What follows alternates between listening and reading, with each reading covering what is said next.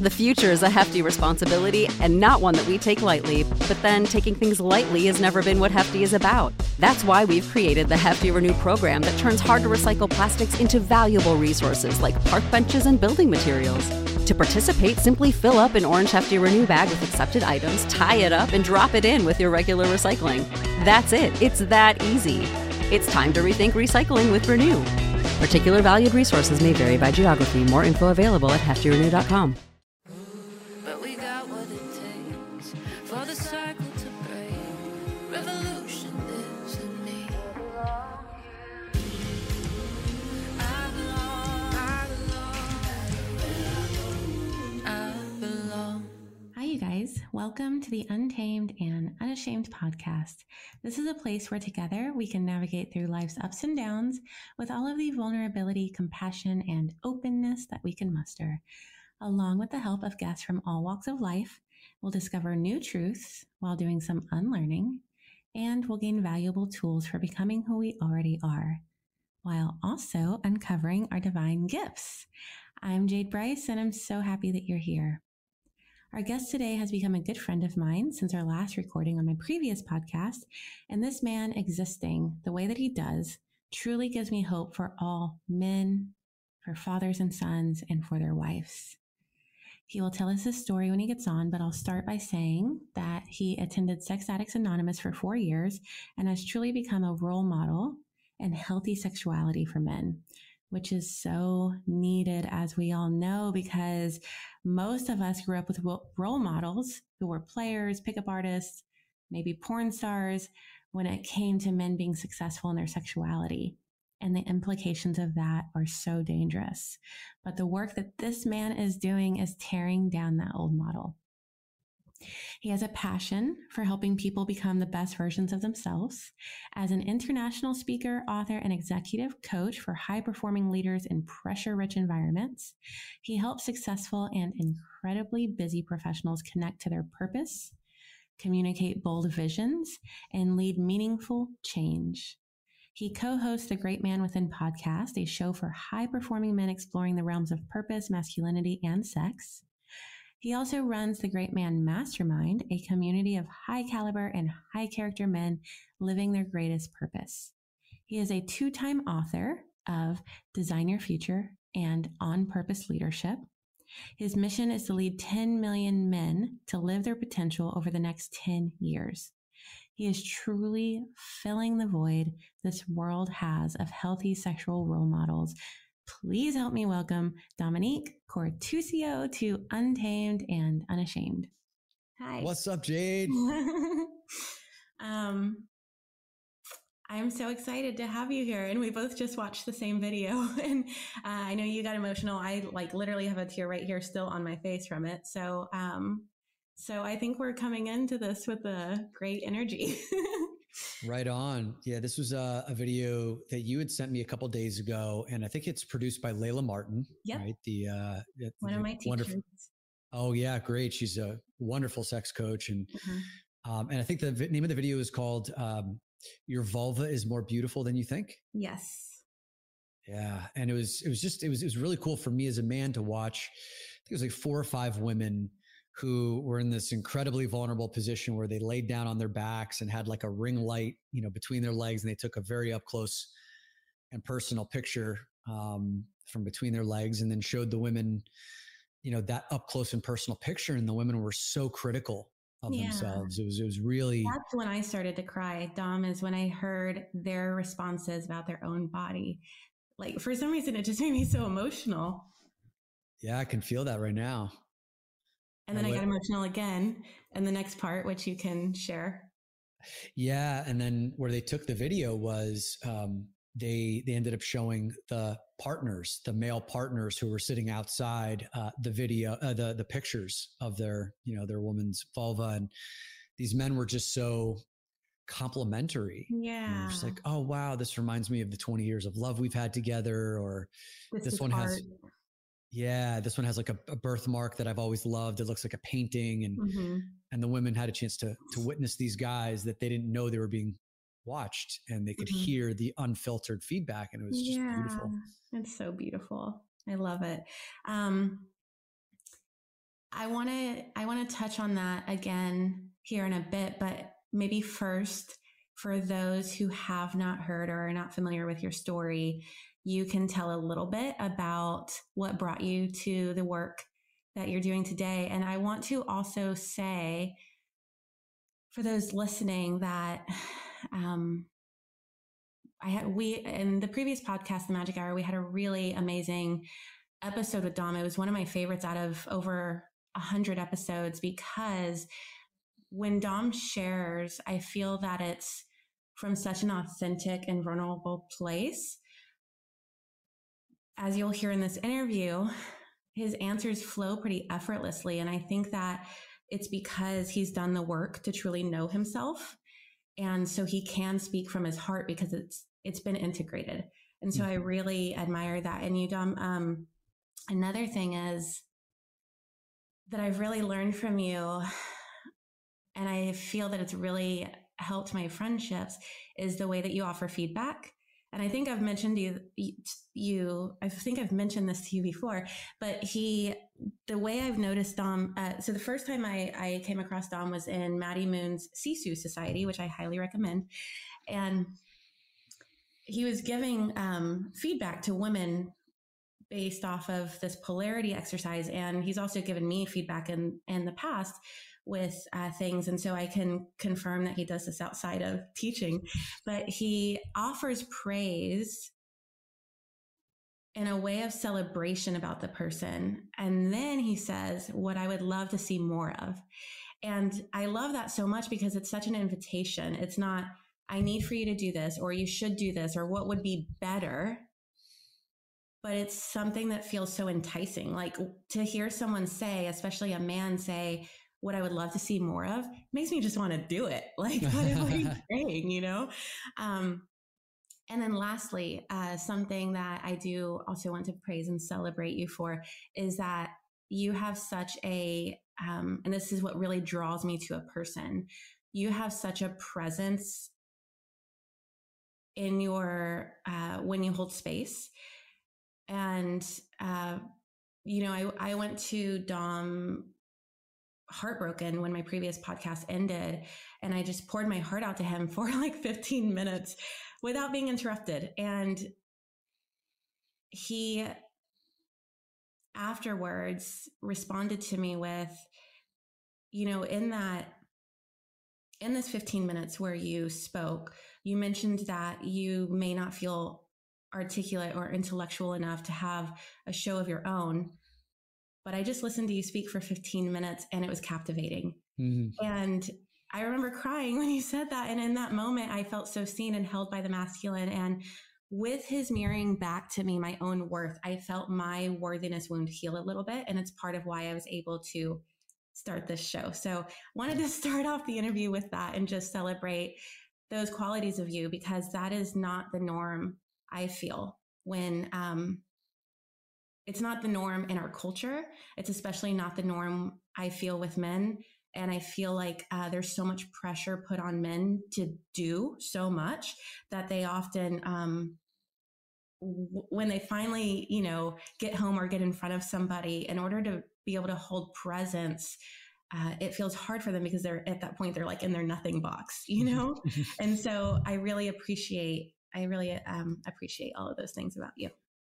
Wow. I didn't expect to come on the podcast and just be blasted with so much gratitude. I mean, thank you.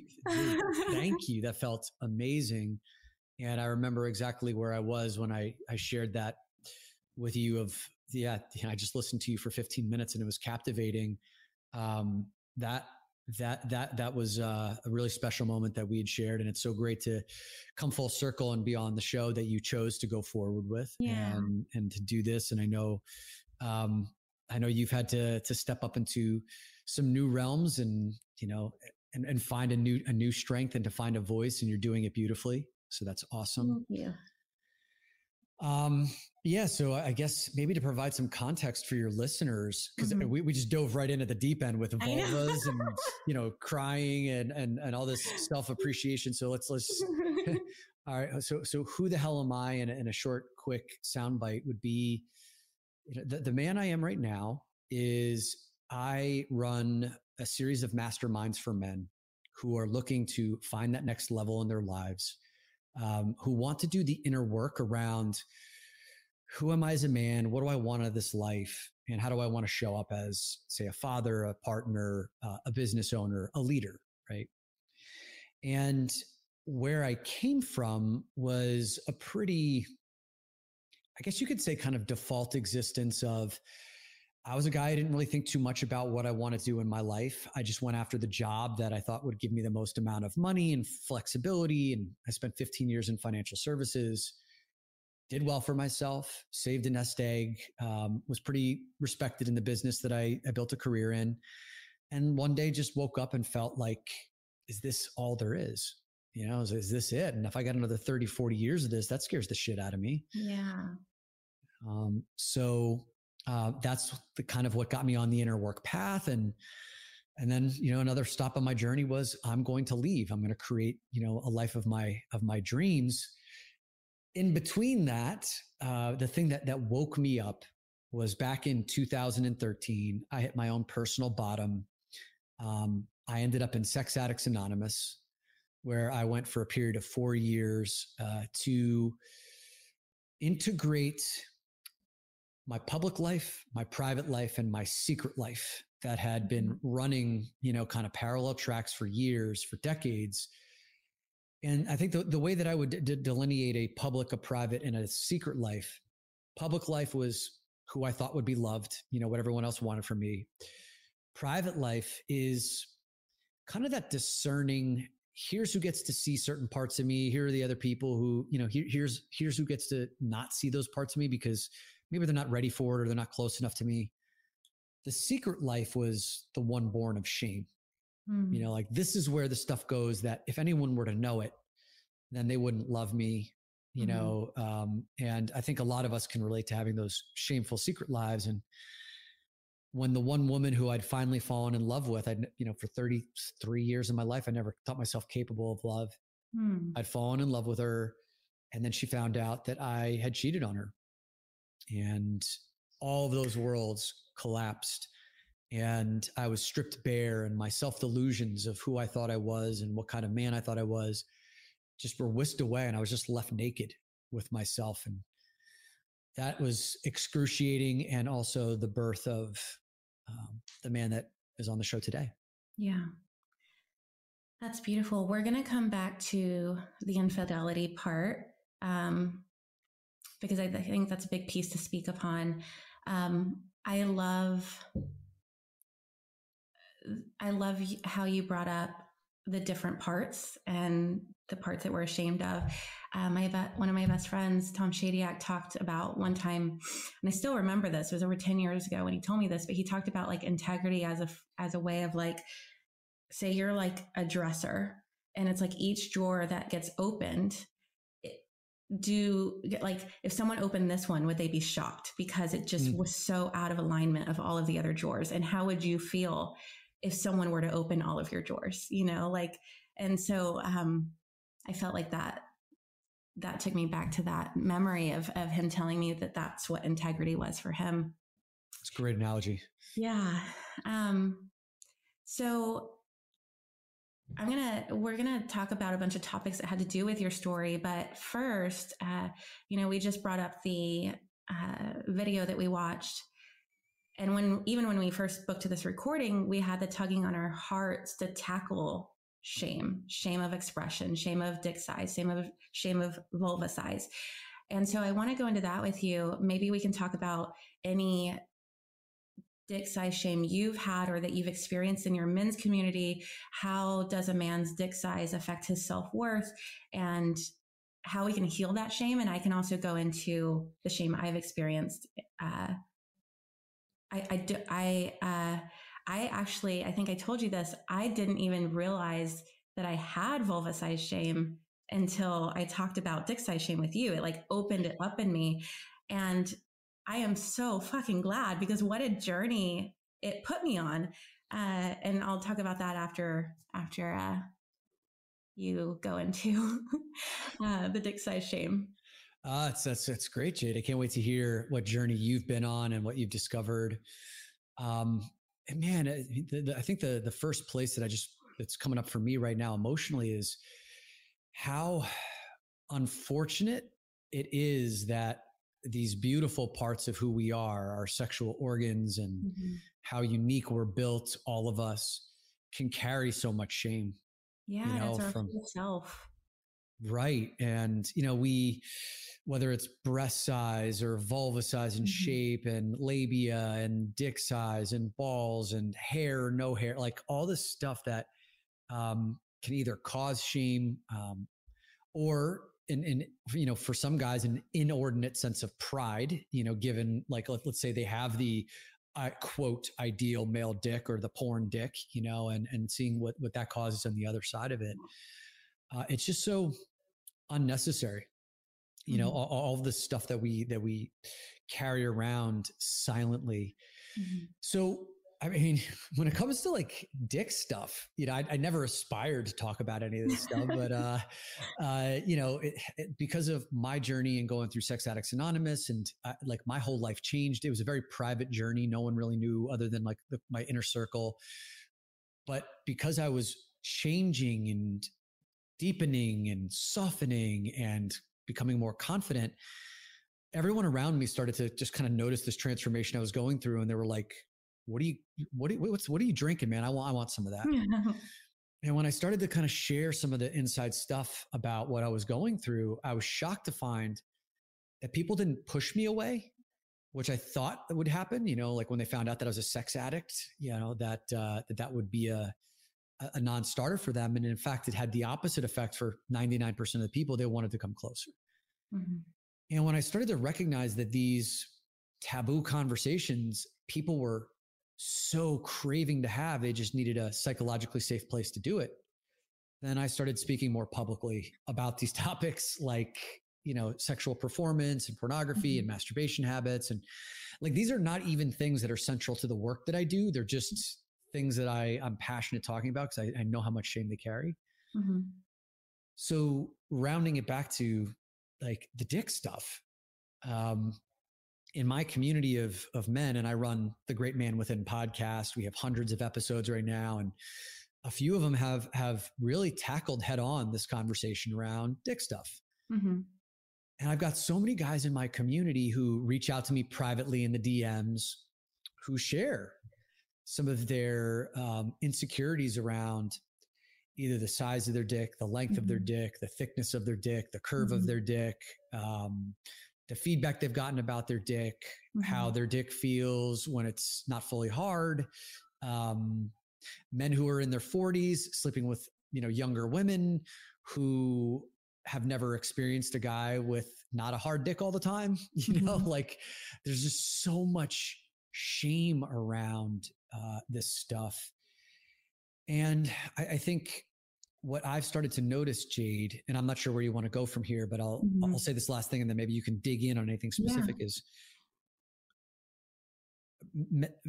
as soon as like men can start to hear that they're not the only ones who have questioned the size of their dick, the length of their dick, how hard their dick is, how long their dick stays hard, how far they shoot when they orgasm, like all that stuff, when they can talk to somebody about it, that shame they've been carrying around just starts to dissolve and there's a new lightness. That applies to everything. Yeah. Yeah. Talking about it takes the shame away and it takes its power over us away. I'm attending Layla Martin's Vita program to become a certified sex, love, and relationship coach. I'm already a sex, love, and relationship coach, but through her program, I knew I didn't need it to be a coach, but I knew it would enrich my own life. Yeah. And it's been amazing. And I realized I didn't really know what a lot of the programming was out there because I never really watched much porn and I never really watched much TV. And so I was always a bookworm. And so a couple of weeks ago, I actually binge watched Sex and the City because I felt like what better way to find out what programming is out there, especially for women. And I couldn't believe, I don't know that I would have picked up on this if I was using it for entertainment, but because I was using it to see what programming was out there, I couldn't believe how much shame was placed on dick size, circumcision, performance. Yeah. It was really, it hurt me. And it was almost like I was watching like a really sad show, because I would feel heavy sometimes after the episodes. And especially circumcision, because I think that there's it not only that being a man's first experience in the world, like in his first few days of life, feel that also disconnects him from that part of his body. And then those who are not circumcised, from what I read, like half of states consider it cosmetic now. So moving forward, there's not going to be many people who are circumcised, which is great.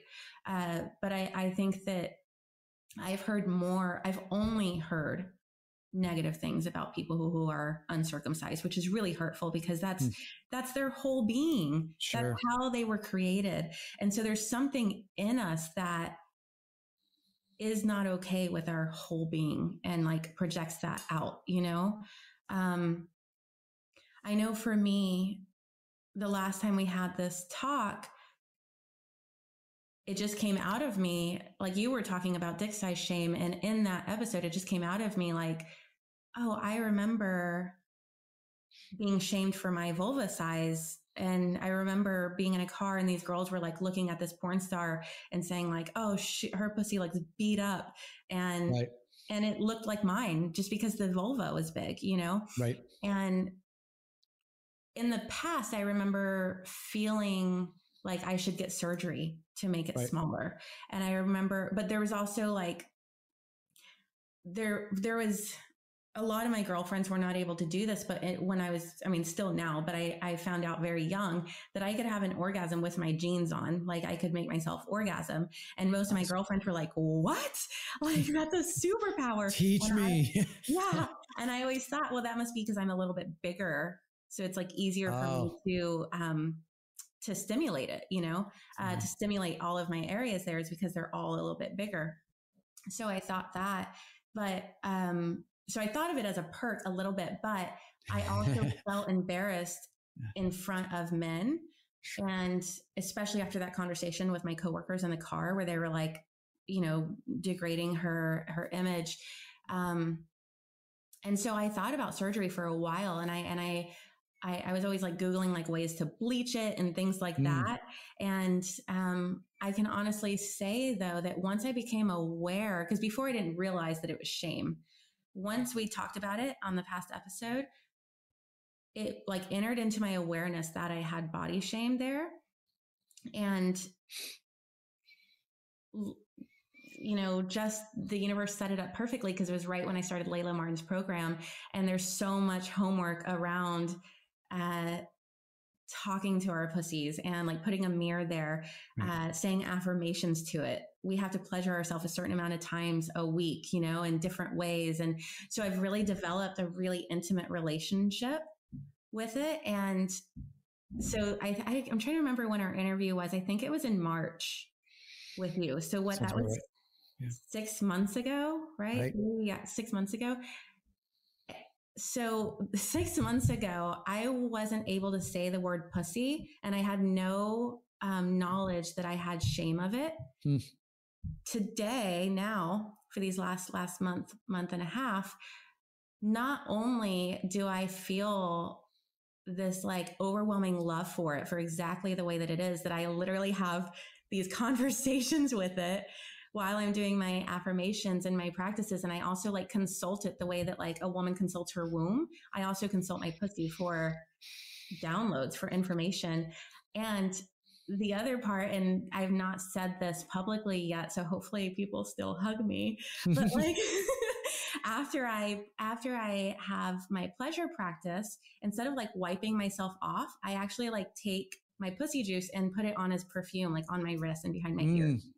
And I do that as a form of like really full acceptance of the way that I smell, the way that I taste, like everything, because we have been so culturally programmed to think that we stink and to think that we're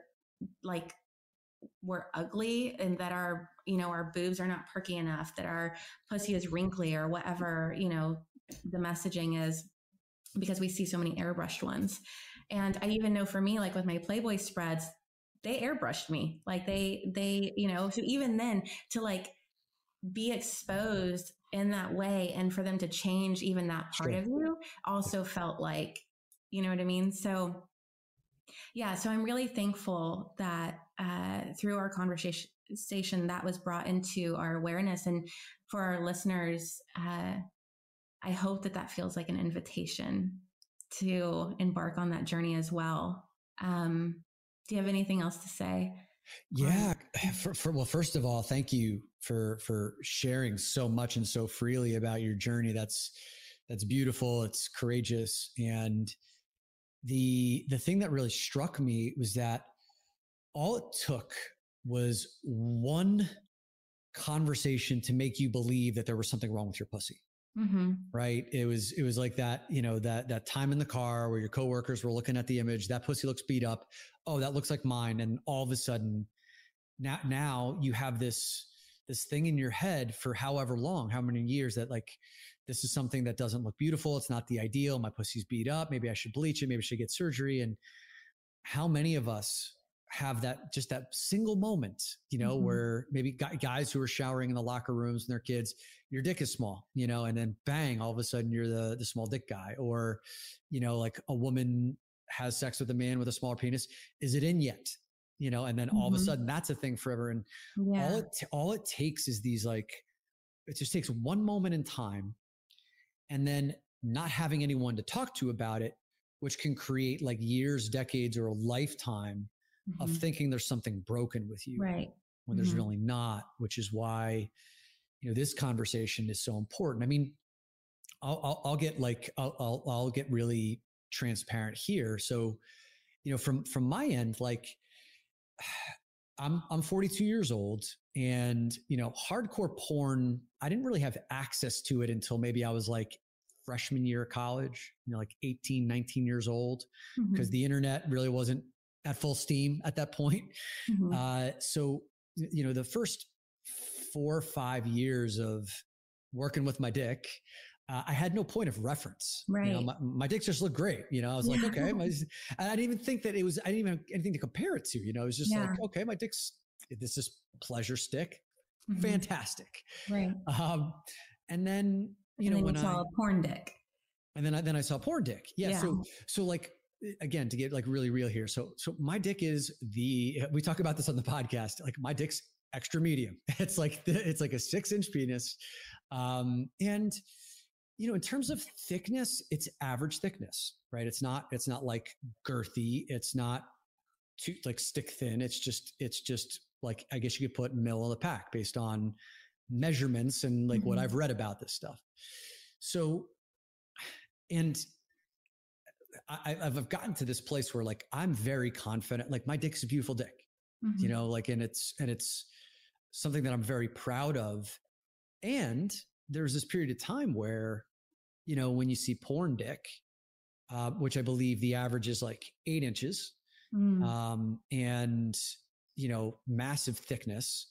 And in many cases, it's bigger than 8 inches. And then, you know, in every porn video, there's the image of the dick coming out of the pants for the first time, the woman's mm-hmm. face going, "Oh my God, how big is it?" And then, you know, and it's like, it's a thing in 90% of the porn videos, maybe more, that I've watched.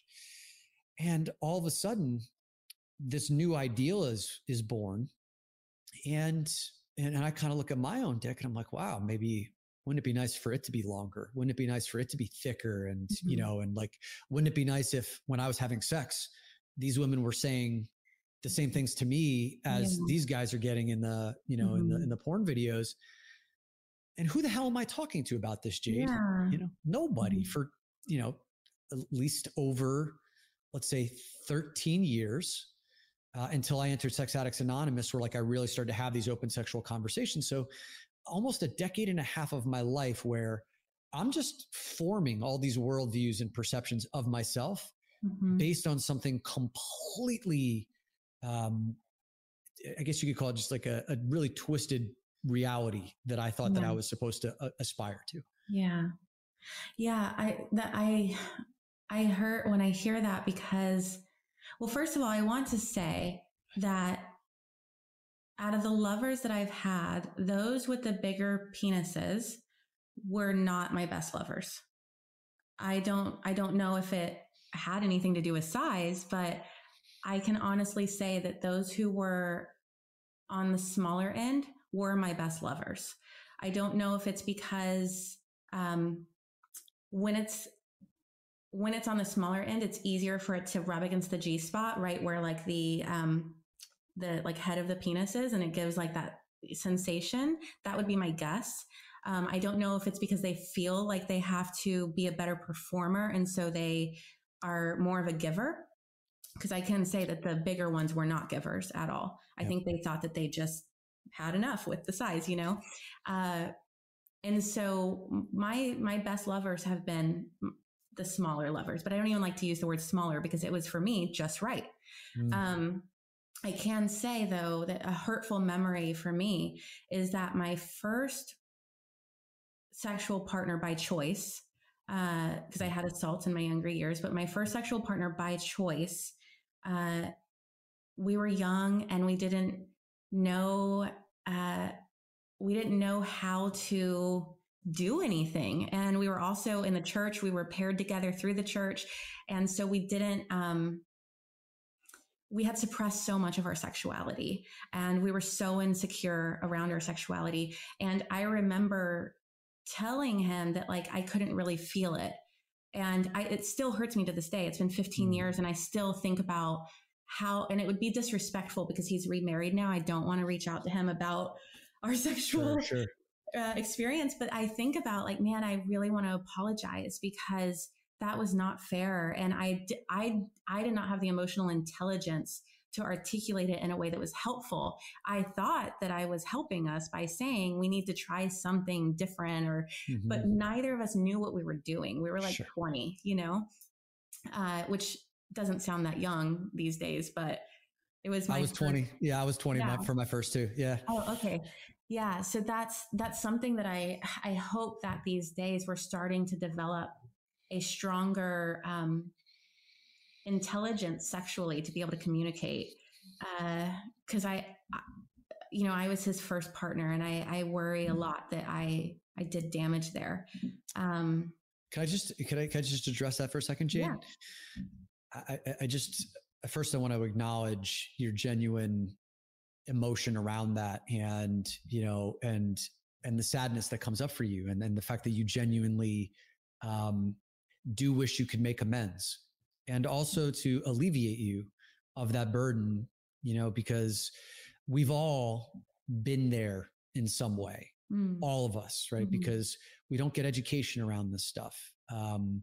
We're fumbling around the best that we possibly can, and we hurt other people, you know, not intentionally, but because we're ignorant. And we're not ignorant because we're idiots. We're ignorant because we just haven't had access to education. Right.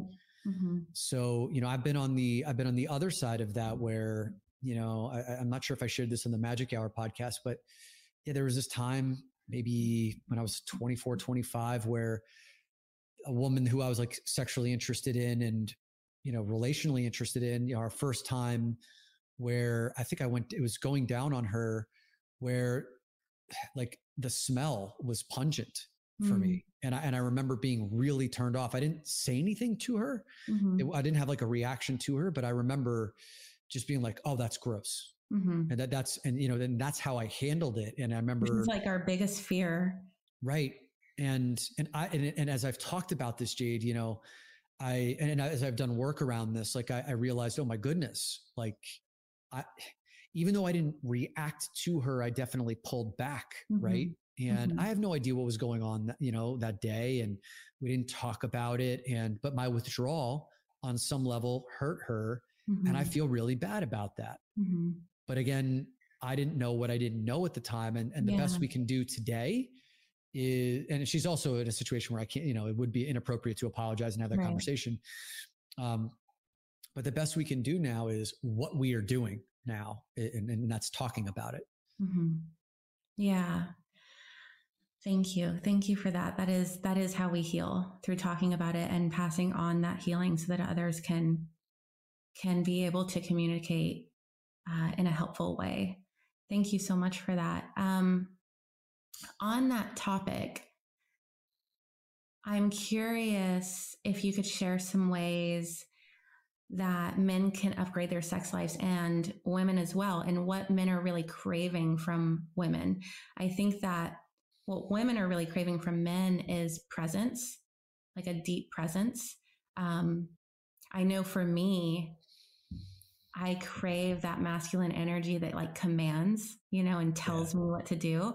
I loved that polarity exercise with you on Maddie Moons, where you said, move your hair to the left, tilt your head back, whatever it was that you said.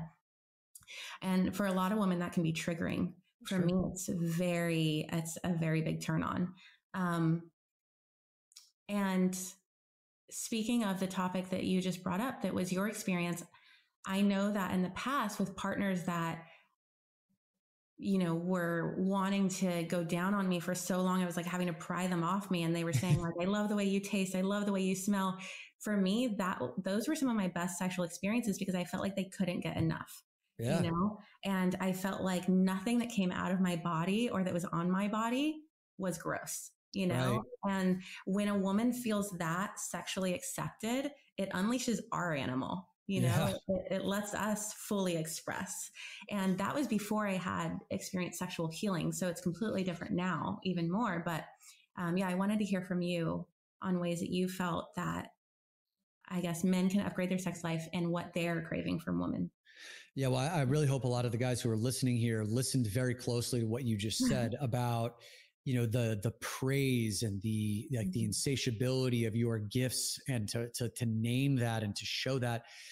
Basically, you said like, I'll give you everything, if you can allow me to feel desirable in that sense, then all my greatest gifts are yours. And every woman, every person has their own path to that level of surrender and openness. So here's what I'll share from my experience. And I've had a lot of beautiful interviews on my podcast, which you've been on, listening to women who are sex coaches, just asking, what is it that you want, and just distilling that information to men. But my own personal experience. So I'll start from my own personal experience. When I learned how to become a trustworthy lover, then all of these new realms of sexual pleasure and play were opened to me from my female partners. Mm-hmm. So what I mean by that is like when I have become a man that they can trust to lead, to communicate, to be really attentive to her needs, to know where her edges are, to have safe words, to have aftercare, and we'll talk about all this stuff, then the desires that these women have brought to me to express, I'm like, whoa, these places that they want to go to together, acting out fantasies or getting rough or having sex in places that are maybe naughty, like these kinds of things. These new doors started opening and I was like, whoa, had I known, when I was early, when I was younger, I would have worked on my trustworthy abilities much younger. Yeah. So, okay, what allows you to be a trustworthy man and a trustworthy lover?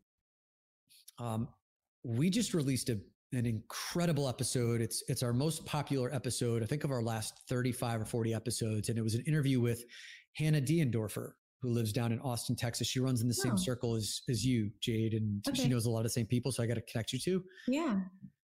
We've probably hung out in massive groups and not met. So I'm sure you have. She's like this fiery redhead. And she came on the podcast. I think it's our episode 263 or 264. And the title was a step-by-step blueprint to having better sexual conversations with your woman.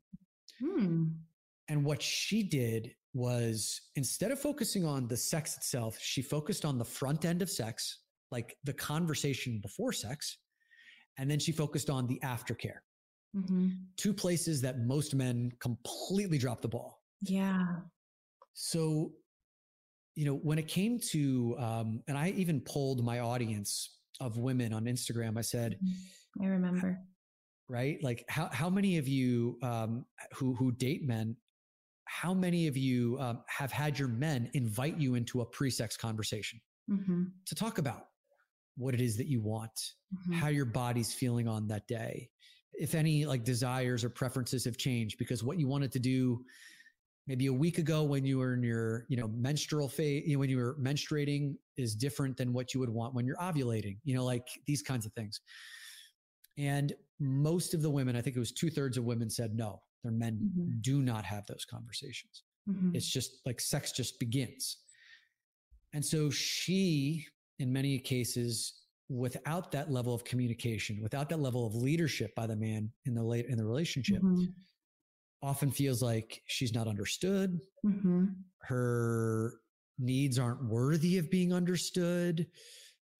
She can't trust him, to know where her boundaries and edges are. Maybe she feels like he's only there for himself. And so many women struggle with feeling like a masturbation tool. Yep. Yeah. Yep. I don't even like to use the word masturbation anymore. Maybe we can come up with a new word today on this recording. Why don't you like that word? So the Latin breakdown of that word means to pollute with one's hand, which I think is just another cultural programming of us being disconnected from our bodies. So pollute's in the Latin word, in the Latin root? Master, to pollute, bait with one's hand. So to pollute with one's hand. And that is such... That explains so much. That explains so much of my shame. And so, I use the word pleasure practice. I have a playlist called Pleasure Practice. I've got a little section with my clit sucker, my cervical wand, like yoni egg. A part of my altar is dedicated to it. I don't know that feels natural for men. I think starting to, but I don't know many men that light candles and have a playlist for it. And right. No, I also think, because all the women I've talked to love the word pleasure practice. Most of the men I've talked to do not. And I also think that maybe they have a disconnect to the word pleasure. Like, is there a worthiness wound there of they don't deserve pleasure? Or is pleasure always something that's been rushed for them, that's been hidden, that's been shameful? Like what is it around the word pleasure practice that doesn't feel, I think the term pleasure practice doesn't ring masculine. Yeah, it doesn't. It doesn't. And so I think a lot of guys are just like, what the fuck? I jerk off. I choke the chicken. I beat off. Like all these the masculine are the terms. slings. Yeah. Yeah. Peggy Orenstein, who wrote the book Boys and Sex, she's like, when you hear boys and young men talking about sex, even grown men, it's like half the time you don't know if these guys just had sex or if they just came back from a construction site. Oh my it's God. like, I'm banging her, I'm like, just like, those are all the terms that are used. So I think the first part of that is it just doesn't sound masculine for guys. Yeah, that's true. Nor does like lighting a candle or, putting on a playlist. And I'm not saying that like those, but even when you brought up the idea of like lighting a candle and putting on a playlist, my first instinct was to laugh. Yeah. And I just wanted to name that because like in my mind, I just pictured myself like turning the lights out. I know.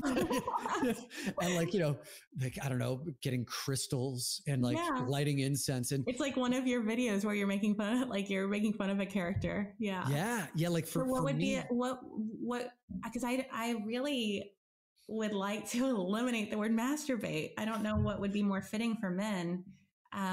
Maybe we can do a poll.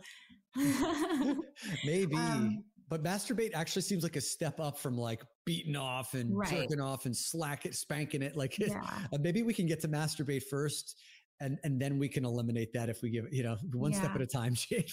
Yeah. I want to also say you talked about the aftercare. You in the past have talked about holding a woman after she comes, right? Not after the man comes, but after she comes. And this is not the norm. And so I'm really thankful that you're introducing men to that idea. I can say with a past lover, a past relationship that I was in for years, there was no connection spiritually, intellectually, sexually. And we didn't have much sex, but when we did have sex, I often went in the bathroom and cried after, because that's how empty I felt after our sex.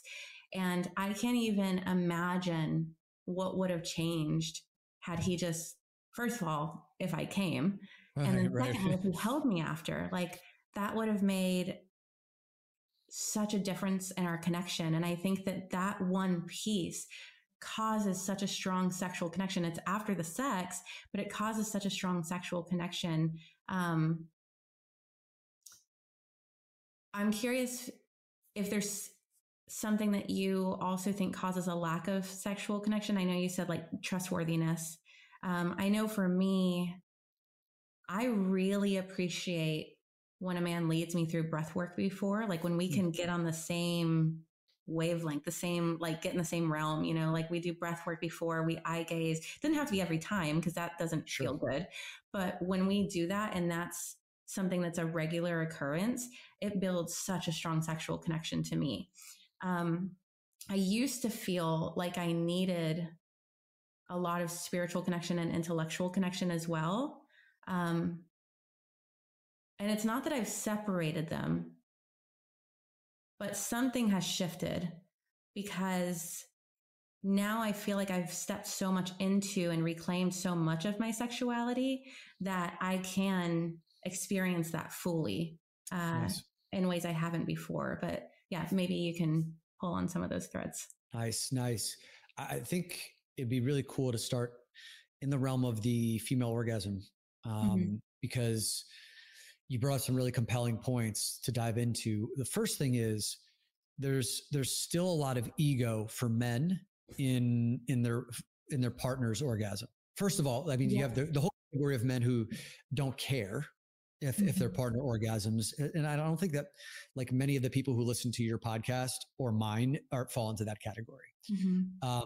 There's the next category of man who needs the ego boost of their partner orgasming. He'll say stuff like, I made her come, you know, like I made her orgasm this many times, versus recognizing that it's right. It's a partnership. A big part of her ability to orgasm is her own, you know, I used to have a partner that would count them out loud. Like, okay, we're at number 11, we're at number 12, we're at number 13, but it never felt like it was something. It felt like it was something he was conquering. It didn't feel like something.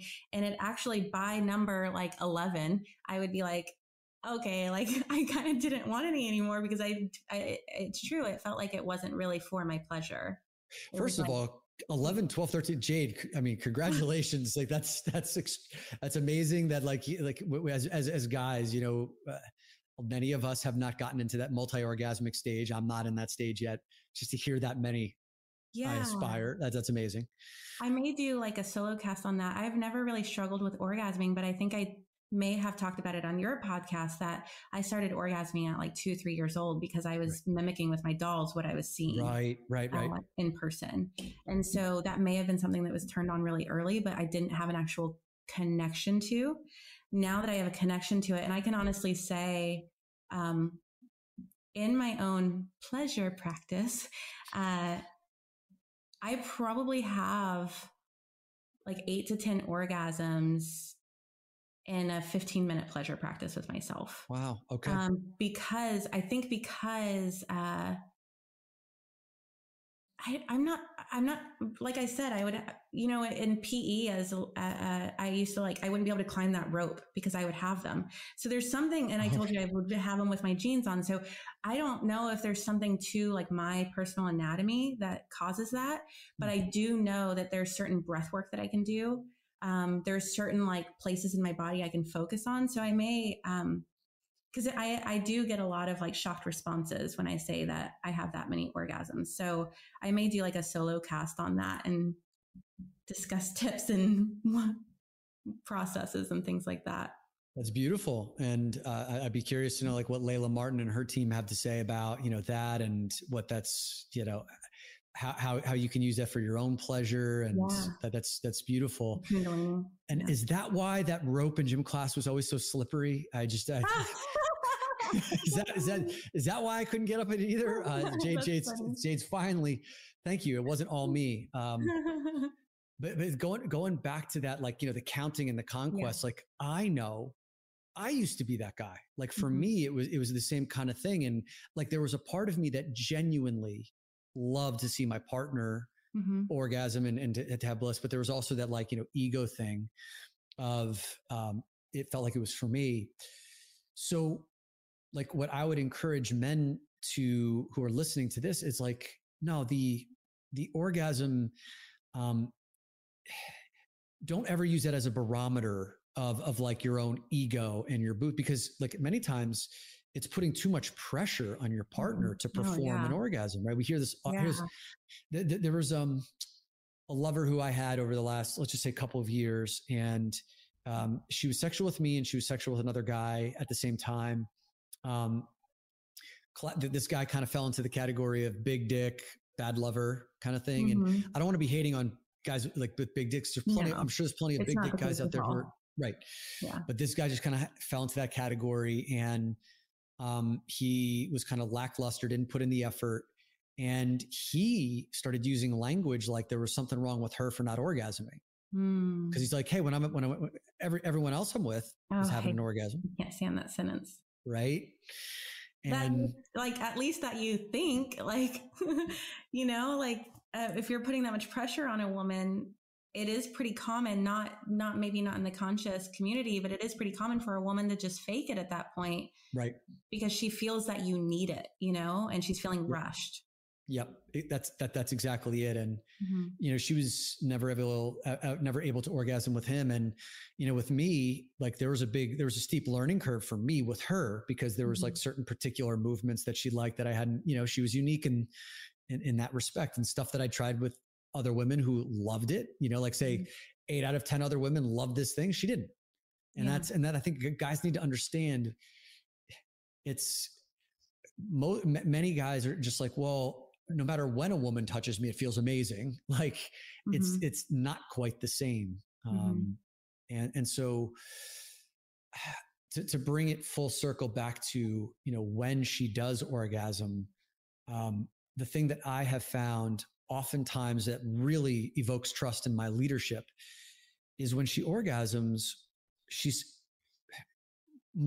many women that I haven't had a lot of sex, but the women who I've had, when I say I haven't had a lot of sexual partners, but the women who I've had sexual partners with, had sex with, when they've orgasmed, they're so used to being rushed into the next position. Yeah. That I've noticed they kind of like hit that crescendo of pleasure, and then they kind of jump out of it to kind of move into the next position with me. And I can see they short circuit their own depth of pleasure. And that's why many aren't having multiple orgasms, is because they're not able to stay with their breath and stay with the pleasure.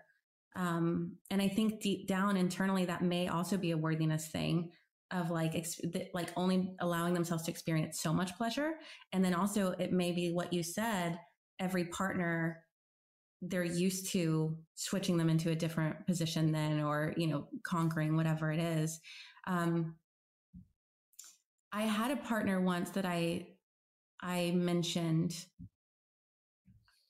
that I wanted to improve our sex life. And that was his response. I never had a problem before. Right. Which only made me feel broken and only made me feel like, okay, like it was so cocky, it was so unattractive. And then I had another partner where I said, I feel like we're lacking sexual chemistry. Like I'm not receiving pleasure.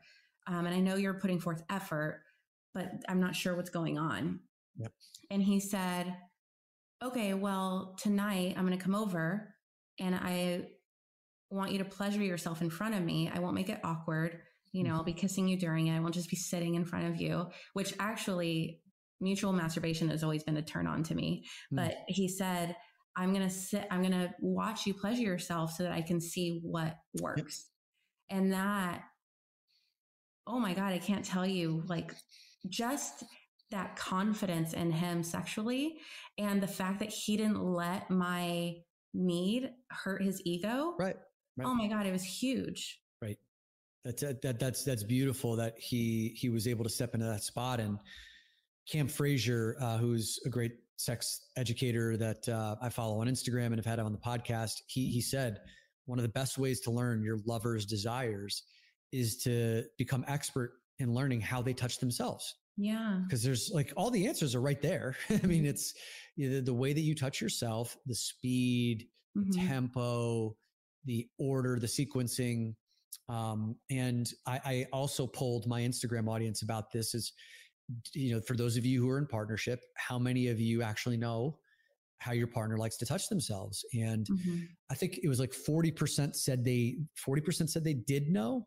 And wow, I would think, I think that's too high. I think they're like, yeah, I've seen him like touch himself, or yeah, I've seen her touch herself, but like have not done what you just described, which is like create an actual practice. Maybe they tell them do it in foreplay with each other, but not like an intentional, right? Full on. Yeah. It's no secret that shame-free sex and pleasure are powerful avenues to deeper connections and an overall sense of well-being. And accessible, expertly designed toys can play a big part in getting you there and making you feel more alive. Dame is leading a sexual wellness revolution as a women-powered resource for game-changing pleasure products and supportive content. Started by a sex educator and an engineering whiz, Dame develops her products based on research and feedback from people like you. They're making better sexual experiences and more pleasure available to all. Dame's easy-to-use toys and accessories are made with body-safe, doctor-approved materials and smart design principles. And they've earned glowing praise from the New York Times, The Today Show, and many more, including me. Whether you're looking to shake things up with your partner or upgrade your self-care routine, they've got something for every nightstand. Even better, Dame offers 3-year warranties and hassle-free returns within 60 days, so your satisfaction is literally guaranteed. And I will guarantee you satisfaction because I use their products myself. They're amazing. My favorite one is their suction toy. I call it the clit sucker, but it's spelled AER. It's called Air. It's a powerful arousal tool for fans of oral stimulation. It creates thrilling pulses of air and a soft seal around your clitoris so you can go all the way right away. Guys, I have like 8 to 10 orgasms almost every time I use it. I use it during sex and in my own pleasure practice. You will not be disappointed. They're also sending me a bunch of their other products, so I'll keep you updated. But as of right now, this one's my favorite and I highly recommend it. Go to dameproducts.com and use code JADE today for 15% off your order with Dame. Now on with the show. So I also wanted to ask you, because I know in the last recording we talked about orgasm without ejaculation, and I was curious because I know ejaculating is good for men's prostate. Do you feel like withholding the ejaculation could be damaging to the prostate? So I'm not the person to weigh in on that because I haven't done like the scientific research. But here's one thing I will share. I had dinner with a woman named Dr. Amy B. Killen, who's probably one of the leading edge doctors of anti-aging medicine. She does like P shots and V shots, so the regenerative medicine around the penis and the vagina. She's done it for like Dave Asprey and Vishen Lakhiani. Like stronger orgasms, right?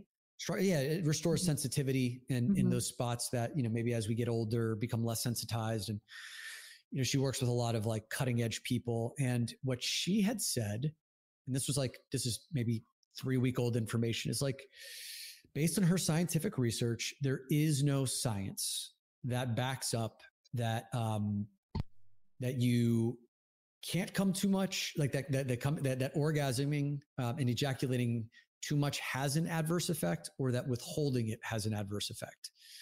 So that's the best I can do for you on that question, Jade. No, that's a good answer. It makes me also wonder, Connor Beaton from Man Talks, who I also love. He posted a couple weeks ago, do you want to masturbate because you're horny or because you feel down, stressed, bored, and need the dopamine?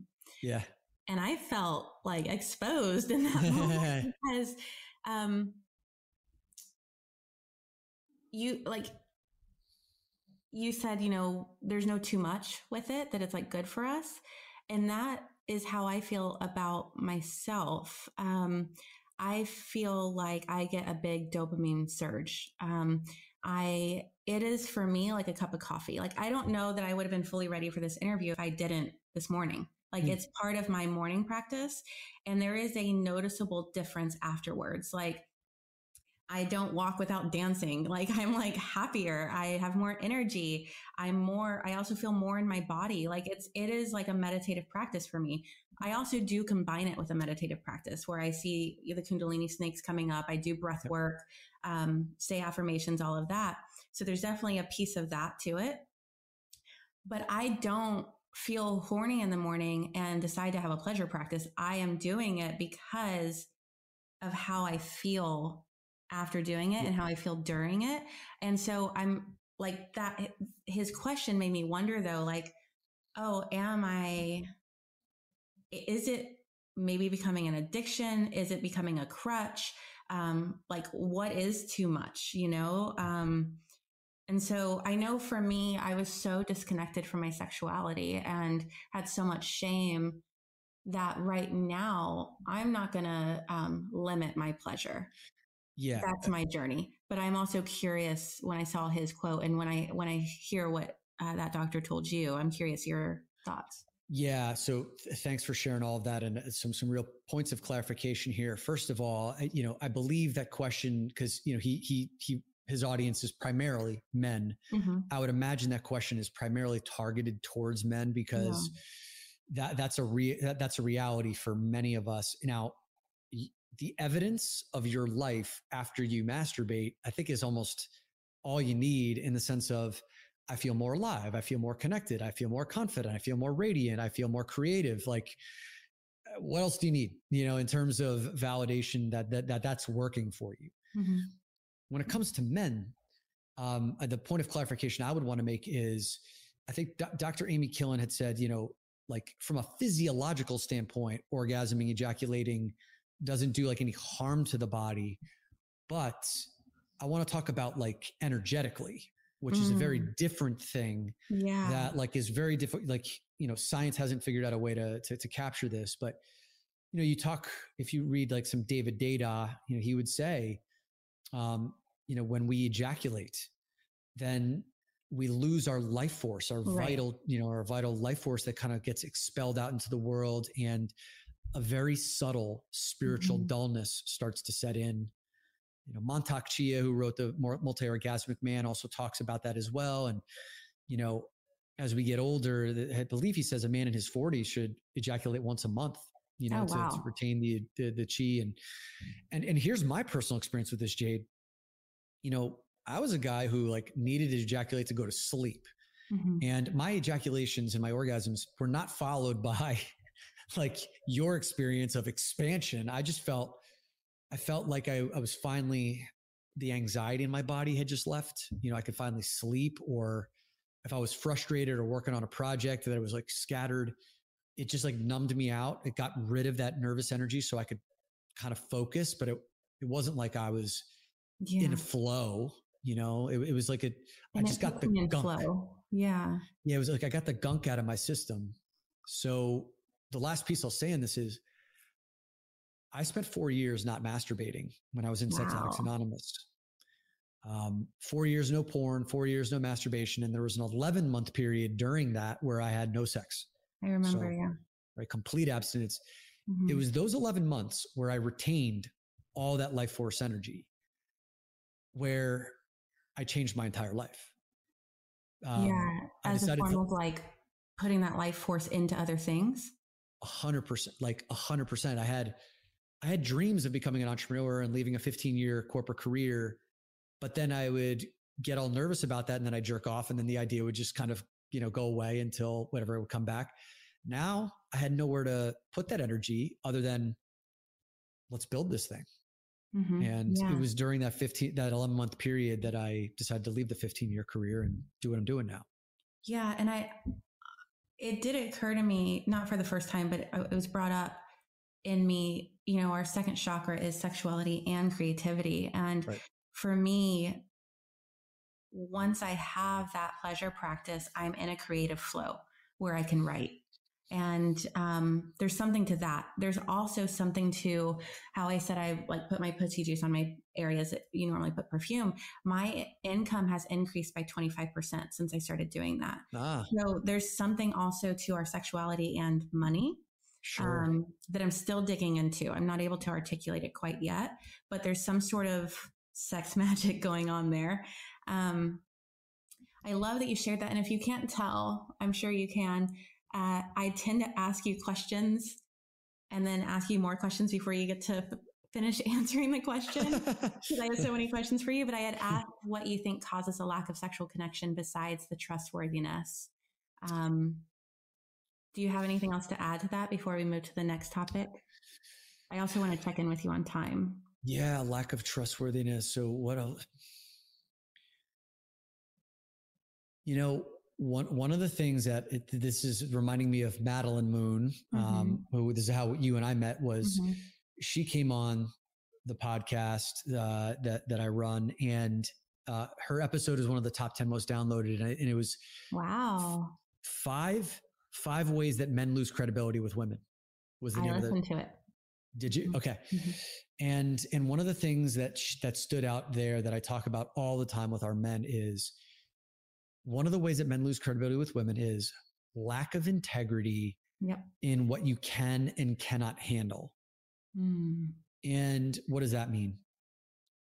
So one of the biggest complaints that women bring to me about, the men in their relationships is, he's always tired. He's always overwhelmed. He's always got too much work. He can't see me or spend time with me and invest in a relationship because he's got all these things going on. And then he gets angry that I want to spend time with him. And what she sees that as is he's not aware of his capacity, to handle the big work stuff and to handle the big relationship stuff. And then he sacrifices the relationship stuff, and then gets surprised when she's upset about it. And so there's like a lack of awareness of, when he doesn't recognize, okay, maybe, yes, I do want to build my business. Yes, I do want to make money.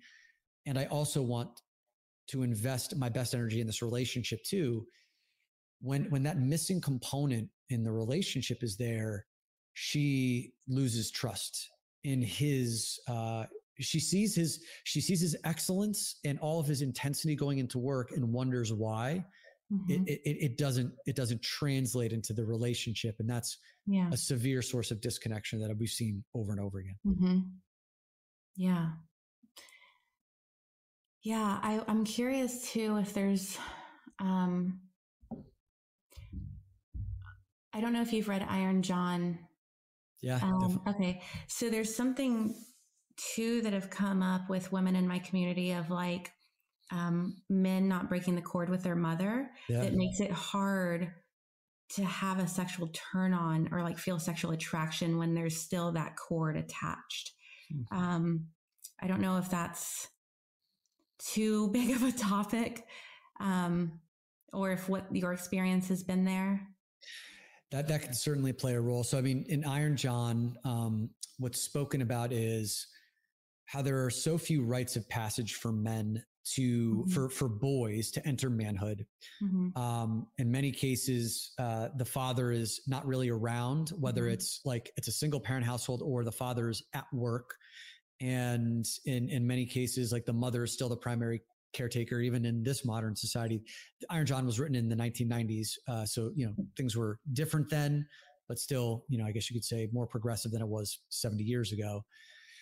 And many of the boys' primary relationship was with their mother, and a codependency had been developed. And he, without that breakage of connection, that like umbilical cord, the metaphorical umbilical cord with the mom, then he ceases to be his own man.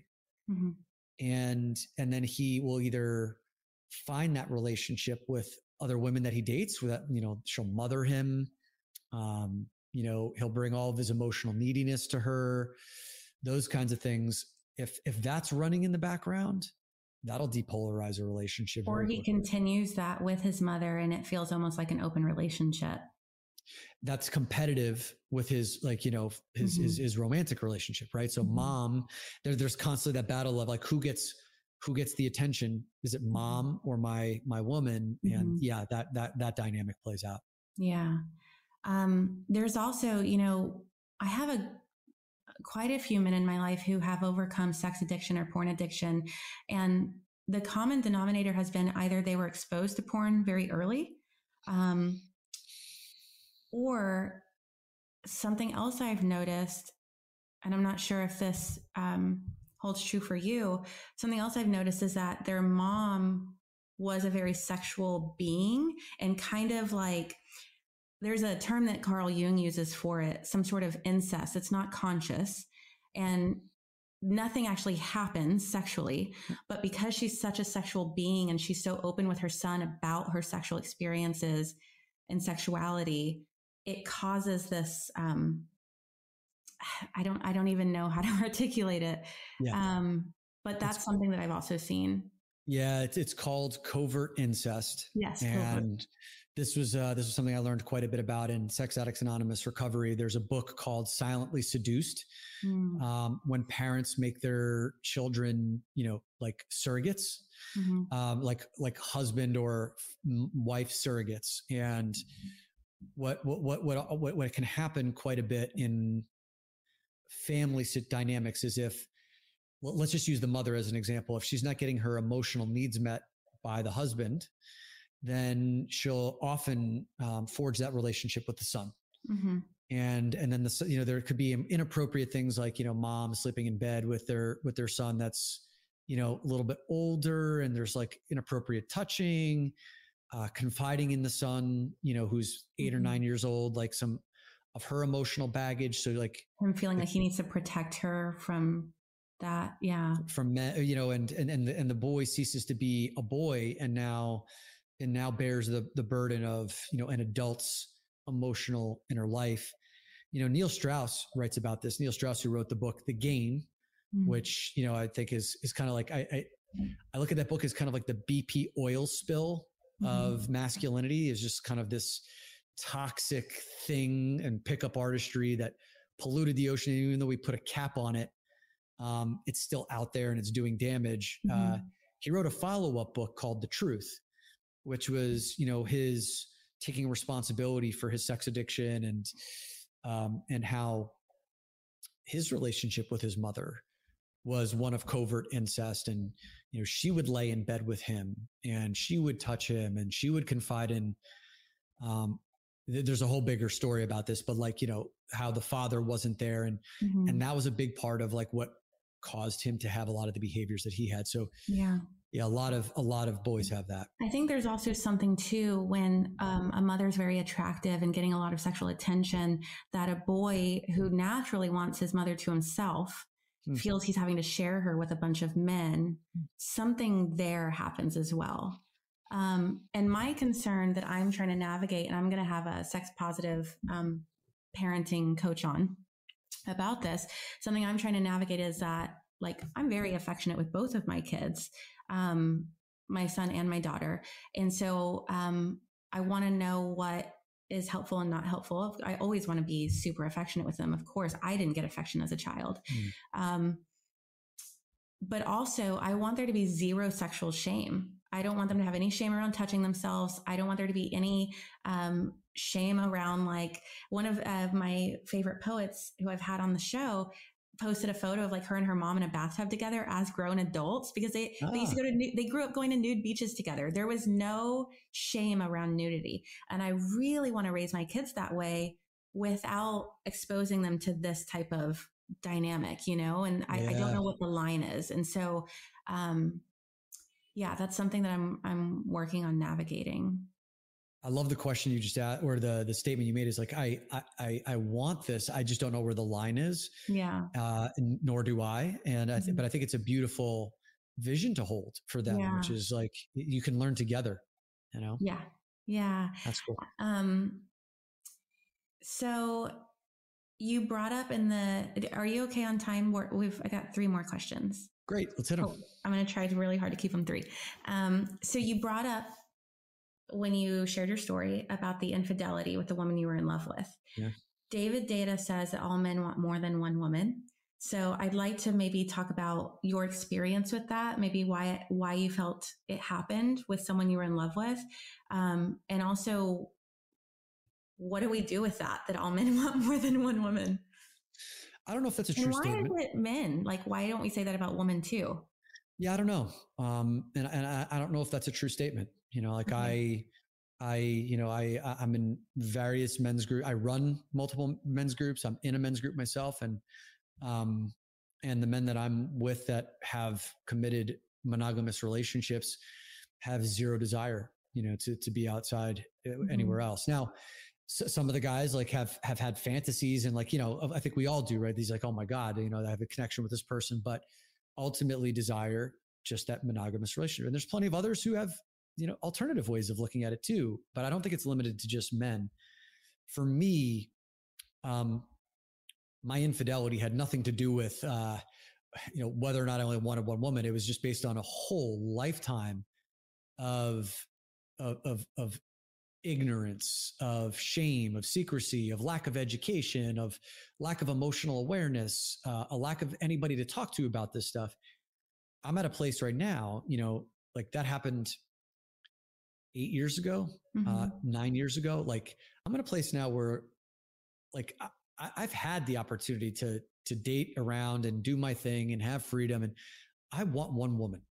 Like I want one woman. Now that's not to say like, we get into a relationship and 5-10 years later, like we both decide, hey, we want to open it up and explore that. I'm open to that. But like for me, the thing that I want is to go deep with one person who's my ride or die, that we can just go to the ends of the earth with one another, that no one knows her like I do. No one knows me like she does. That's what I'm seeking. And of course I'm going to have pulls to attractive people. I know that, but that doesn't mean that I want more than one. Yeah. And Ben Gorski and Justin Patrick Pierce talk about that in a form of, you can have all those women in your one woman. Right. And like, even, my partner said, a couple weeks ago, something like, we've been dating 2 years and you've been 3 different women. It's been hard to keep up. It's hard to be with you. You've been so many women. And to me, I was like, I'm going to continue to have constant funerals for myself. And also, isn't that fun? You've had 3 different women. But they talk about that, and also that's something that I think is an okay thing to want in our partner, for them to constantly evolve and not stay the same person. But I guess it is, can also be hard at the same time, because you don't like, it is a lot to keep up with. But they talk about finding that woman, that multiple women in like one woman, and how they also talk about how their desire with their woman really rests on how much polarity they have in the relationship. And I think that's what sexual connection comes down to as well, is like how much polarity is there. And I know I've heard you somewhere, it was either a caption or an episode, say like, if you want your man to like step more into his masculine, maybe partly Maddie Moon too. Of course, we need to out feminine them, which can be really hard for women these days. Sometimes, but to also speak to them as the king or as the masculine, like to say, you're my hero, to say things like that. And I think that for a lot of women, that can be hard, because we live in a culture that is punishing and not praising. Because I think we're taught to think that if we praise, this has at least been in most of my workplaces as well, if we praise, people will stop trying, Right. Or it becomes subservient. Like if you tell a guy he's your hero or he's a king, that somehow makes you his servant. Right. And that's not what we're getting at either. Right. Yeah. Yeah. And Jade, if you don't mind, I mean, just to respond to what you had said about, the changing and being 3 different women, and, like it's helpful for men to understand if you're a very masculine man, right? Like, and I consider myself to be someone who's quite masculine in my essence, which means, I'm grounded, I'm rooted. I like to provide structure, but I very much value like the feminine, and the change and the color and the joy and the pleasure. And so I know that I'm going to attract a very feminine woman, which means what comes with that territory is the constant change, right? And that is going to provide the tension. Like, so I know that I'm signing up for that. And I know that's going to challenge me. I know that's going to bring me to my edges. I know that's going to push me over my edges. I know that's going to create conflict. And also, like you said, the reward for that is polarity, a lifetime of lack of stagnancy, and I do want that, but I've had to train really hard for that, because I very much used to be someone who, like, if, with my feminine partners, it would be like, I thought we already talked about that. I thought that case was closed. I thought that issue was over. Didn't we resolve that? But I'm a different person now. Yeah. Right. And like, I could, I feel differently. Yeah. And I couldn't wrap my brain around that. So I've been there, but I recognize, like, here's what I want. And I understand what's coming with that territory, and I've trained for it. Yeah. And I mean, we can use that example from the top of the show about where I stood 6 months ago with my sexuality compared to now. It's a completely different, a partner being with me in that stage and a partner being with me in this stage. It's a completely different experience, and that's just in one area. And so much of my work is on, like, to do with the growth path. So I can only see that continuing, but I didn't feel any shame with that statement. I felt, actually like, I wanted to celebrate it. I was happy about it. And I know that's something that I'm going to continue in. So it's ultimately, what you said, and as well as like having a partner that is willing to love us through all of those funerals and rebirths. So I wanted to talk to you. There's one more thing that I wanted to talk to you about before the staples that I end every show with. But because we did talk so much about porn addiction, and it's such a big part of your story, can you give maybe a couple of tips for men who are struggling with porn addiction? Sure. What's really interesting is from my experience, masturbation was so much more challenging for me to get off than porn. I gave up porn, no problem. Oh, wow. But masturbation was a daily struggle. Like, during those 4 years that I took off of porn and masturbation, porn, didn't even think about it. But for the guys who are struggling with porn, I think the first thing I would just want to say is,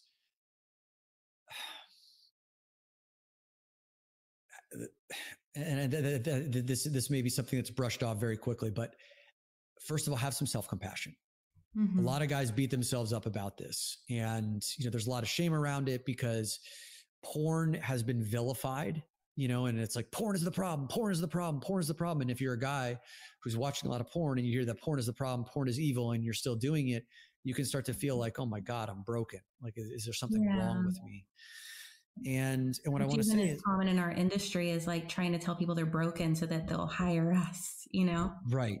Yeah. Right. And so I just want to say, like, listen, by no means are you the only person who's struggling with it, who's using it more than you want, who's maybe like hiding in bathrooms to jerk off, like in the middle of the day. I mean, it's pervasive because, the porn aggregators have really learned how to force feed you this stuff and to give you exactly what you want and to give you more than what you want to kind of keep you hooked and lead you down this path of chemical warfare in that sense.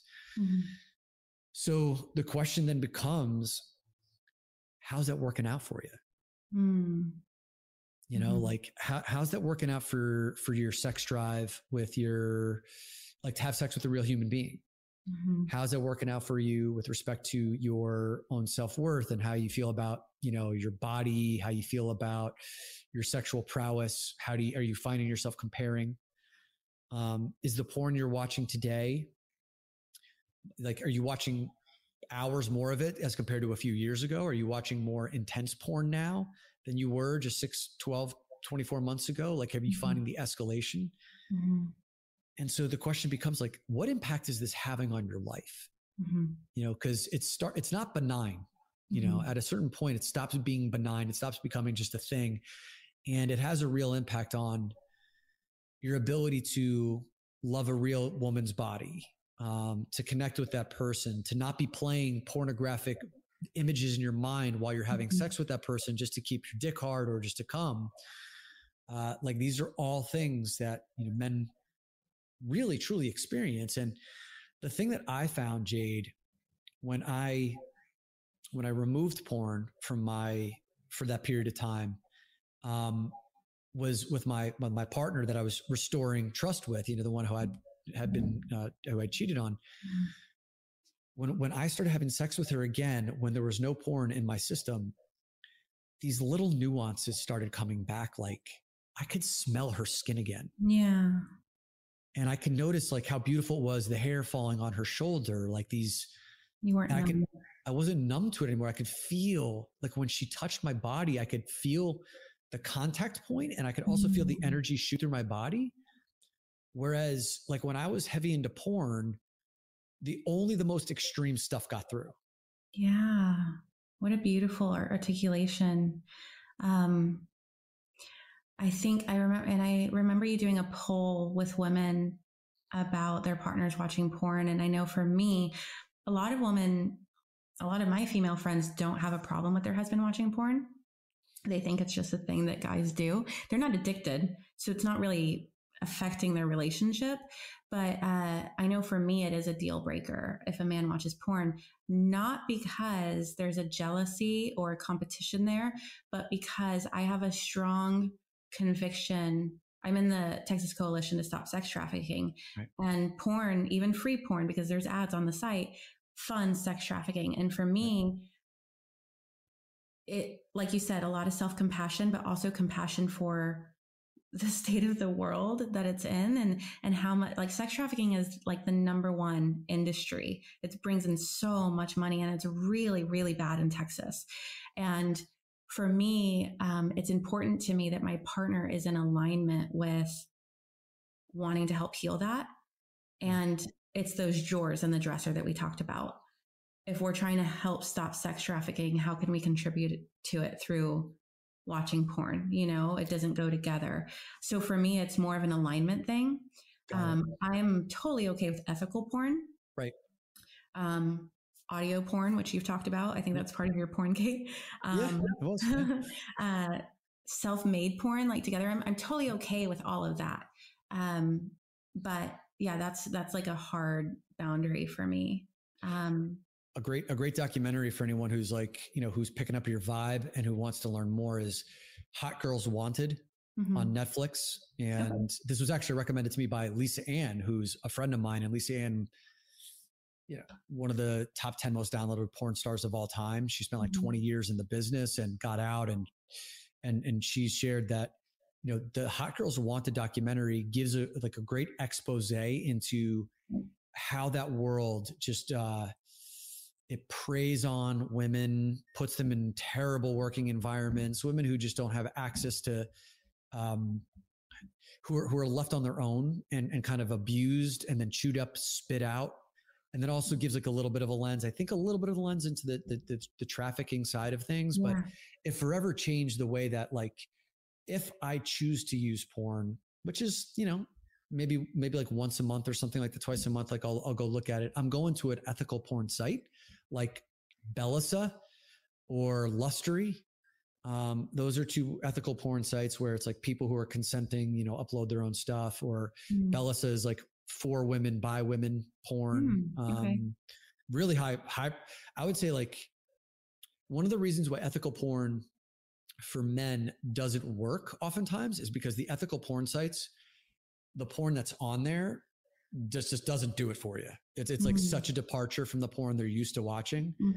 I remember, what was it? Who was the woman? Erica Lust, I think, I know her. Was considered, and I don't know, there's been a lot of controversy around her, but like she was kind of like for a while, like the feminist porn movement. And I remember trying to watch some of that stuff and it just like, it didn't hit with me. Bellasa is the website that like produces porn that just, it feels clean. Like the woman is respected. You could tell that she's cared for, her pleasure matters. And when I finish watching it, I don't feel like I need a shower, you know? Yeah. Russell Brand talked about that too. I love his short YouTube video about porn usage and the damages of it. But I love that he brought up, like, he had never watched porn and felt good when he closed his laptop ever. Right. I love that he was open and honest about that. Thank you. Thank you for those tips and for your vulnerability there. Lastly, when we met up, this is such a pivot, but when we met up for coffee with friends here in Austin, you brought up that you were ready for your queen. Yeah. And in that one sentence, I remember you took a huge breath and you got choked up as you said that you were ready to call in your queen. And it does something in me when I see a man talk about something that matters so much to him that he tears up. Two of my best friends, Tom Shadyac and Kyle Kingsbury, do it when they talk about matters of the heart every time. I don't know if I've had conversations in person with Tom, like deep conversations where he didn't cry. And Kyle does it every time he talks about how much he loves his wife. And it's so moving for me. I fall in love in that moment with that person's openness and passion and raw emotion. I'm curious, and I think it would be helpful to the audience to know what you are doing to call in your queen and what you're desiring in your queen.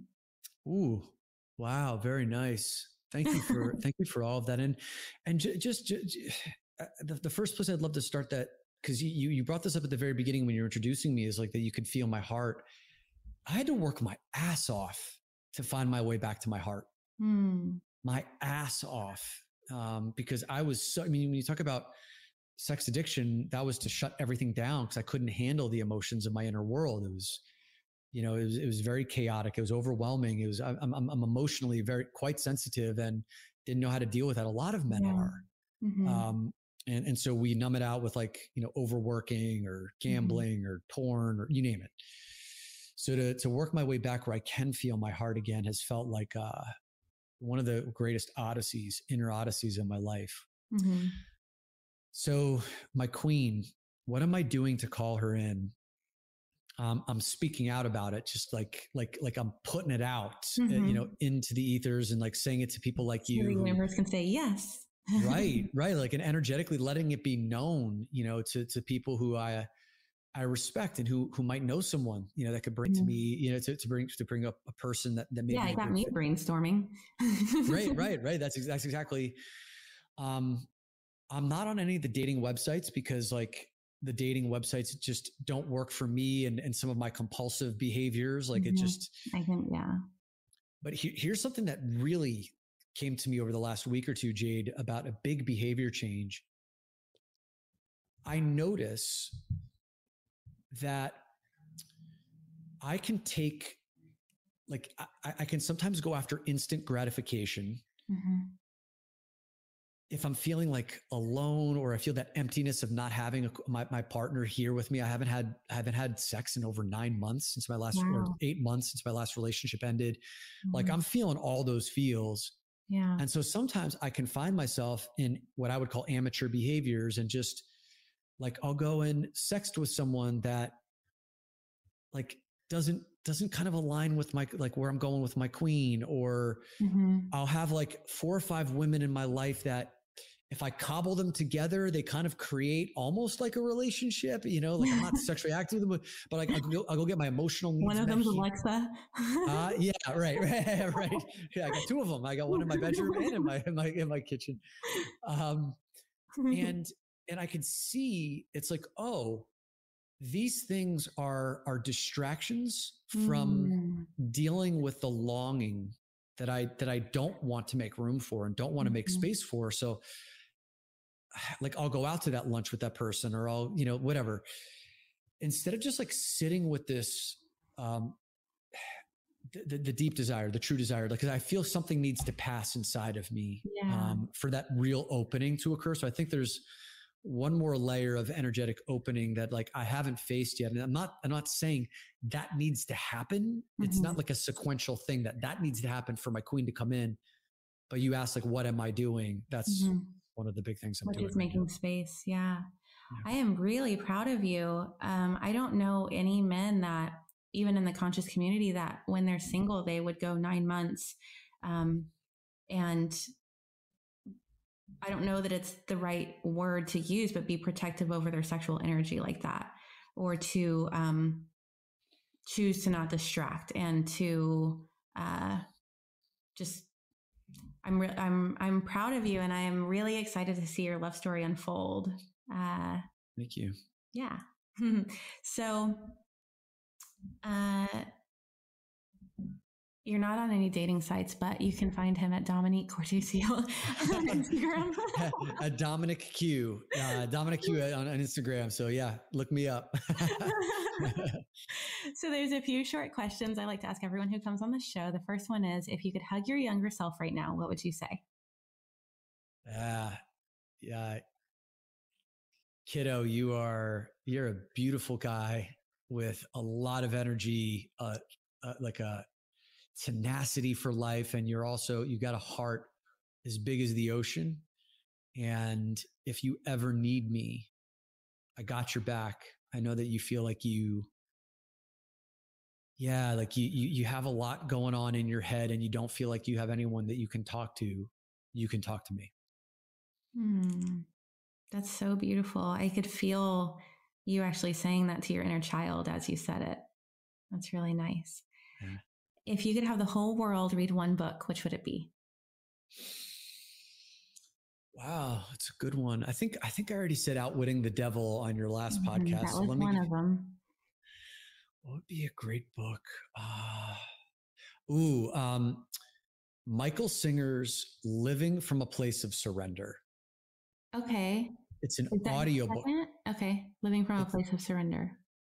Jade, this book, thank God it came into my life when it did, which was about last year, right around this time, because my last year has been a masterclass in surrender. Yeah, me too. Right? Like not getting what you want is an amazing opportunity to practice surrender. Yeah, that's a sum up for my year and why radical acceptance had been so useful for me, which you recommended. Because nothing has gone my way this year. Well, it's gone my way, but not how I would have planned it. Great restatement. And if I can like put a book at the top of your queue, especially given what you've been going through, Michael Singer's Living from a Place of Surrender. It's about 8 hours. I listened to it 4 times in a row. I listened and then I gobbled up all of his audio lectures, which are basically kind of exclamation points on that and the untethered soul. I've never heard a mindfulness teacher just take these concepts of suffering and cravings and aversions and break it down so simply from so many different angles to teach us why we're constantly fighting with the forces of humanity that are always going to beat us. And that our one true path to like long-lasting happiness and peace is surrender. It truly. So every year I give the year a word, and this year was play. Nice. Last year or the year before was transformation, and holy hell was it transformation. But this year was play. And you would have thought I would have given it suffering. Like it has not felt like play, at least in my, construct of what the word means. I started off the year with the esophagus surgery from the combo incident, nearly faced death 2 other times. And the house had mold, had to get rid of everything, had to get rid of my library of 500 books, lost one of my closest friends, lost the podcast. My relationship has had a really hard time, this year with everything we've had to work through. And it's just been a really freaking hard year. And when I asked in my last ceremony, when I asked ayahuasca about it, I thought it was going to be some revolutionary, this is why this has happened. This is its purpose. And instead she just said, that's life. Like you either roll with it or you suffer. And so I just felt like also like, why was I thinking I'm privileged in a way of like, I'm not going to suffer. Like, why did I think like, I'm not going to go through hard times, you know? And so it just felt like it was a lot happening in 1 year. Next year's word is pleasure. If you couldn't already gather that. Yeah. So we'll see what happens. I'm enrolled in Layla Martin's school next year. So there's a lot of pleasure that I'm sure is to come. So last time I asked you that question, you had said Outwitting the Devil and the Enlightened Sex Manual were the 2 books you said. Cool. But I'm super stoked about the book you brought up this time. And that is going to be my next read for sure. The last question is, if you could whisper one phrase to everyone on the planet, what would it be? That's a good one. If I could whisper one phrase to every person on the planet.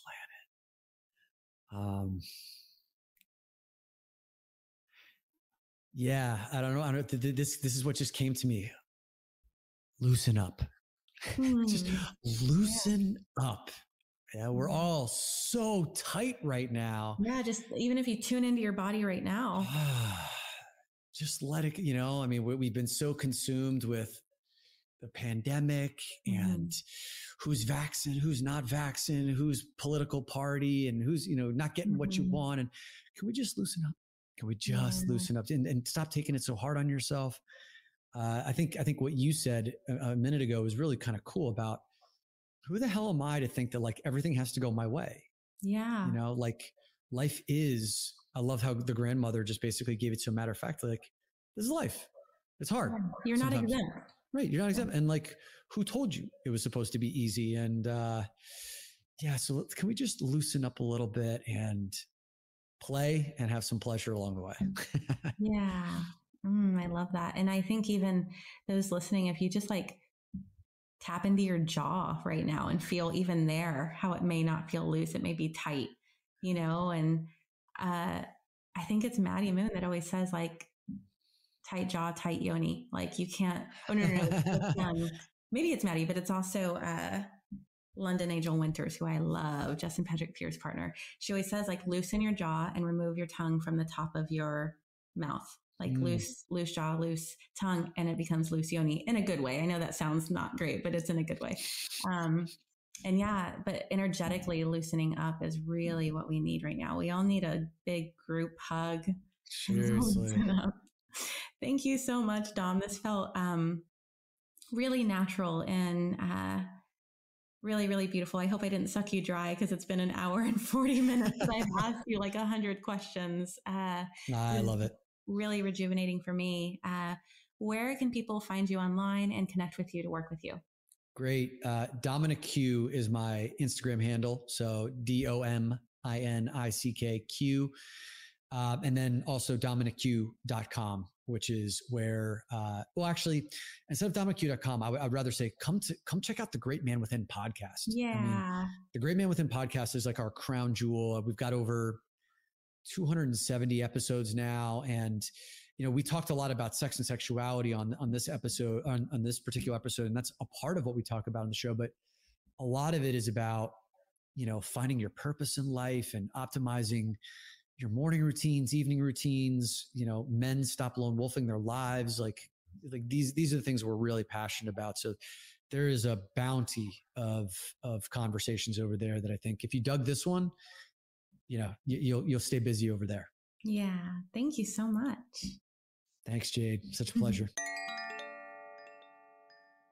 All right, you guys, that was a very, very sexual episode. I know that can sometimes feel really triggering, or it can feel like some shame can come up, or shame towards our conversation. But I would just invite you to feel like invite some openness into those areas that maybe felt conflicting for you or felt shameful for you. And I truly think that when we up level our sexuality in a way that removes shame and is able to be discussed and is able to be merged with our spirituality, it is so powerful in healing the world, because the addictions, the sex trafficking, the rapes, all of the things that come out of sexual like a lower form of sexuality, a sexuality that's been shamed and repressed, and it comes out in these dysfunctional ways. That's all happening because people aren't up-leveling their sexuality. They aren't merging it with spirituality. They're not removing the shame and having these conversations.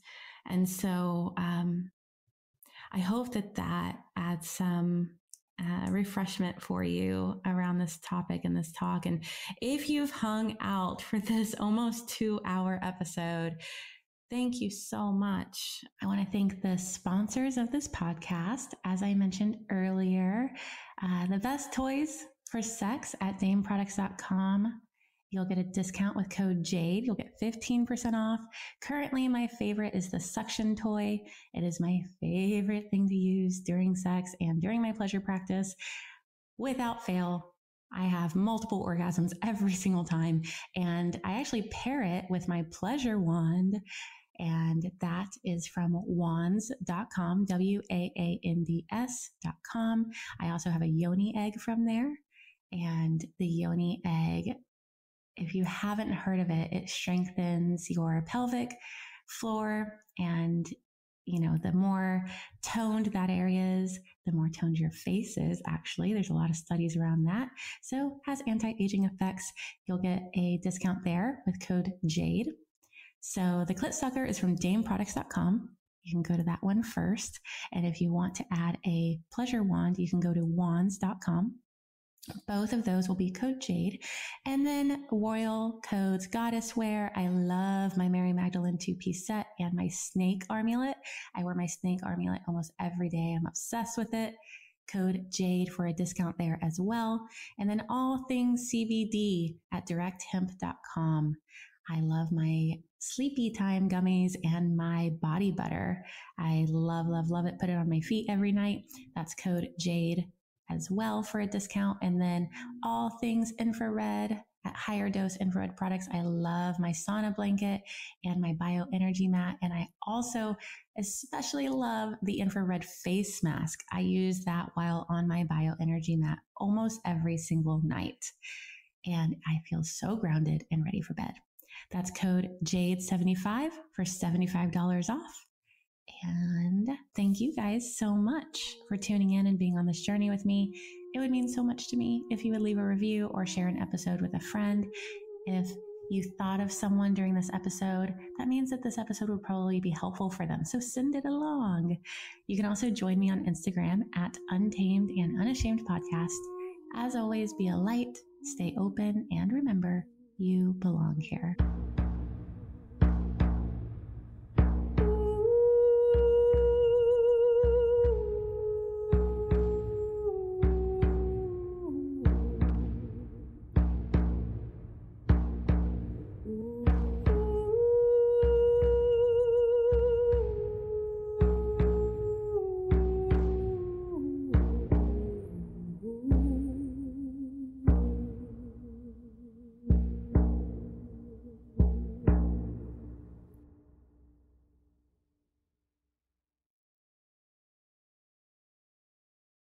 Save big money on everything for your next project at Menards. Spring is here, making it the perfect time for outdoor projects. Suncast storage sheds are an excellent solution for protecting outdoor lawn and gardening tools. They're easy to assemble, and the all-weather construction provides water resistance and UV protection. Save big on Suncast storage sheds. View our selection of Suncast products today in store and on Menards.com.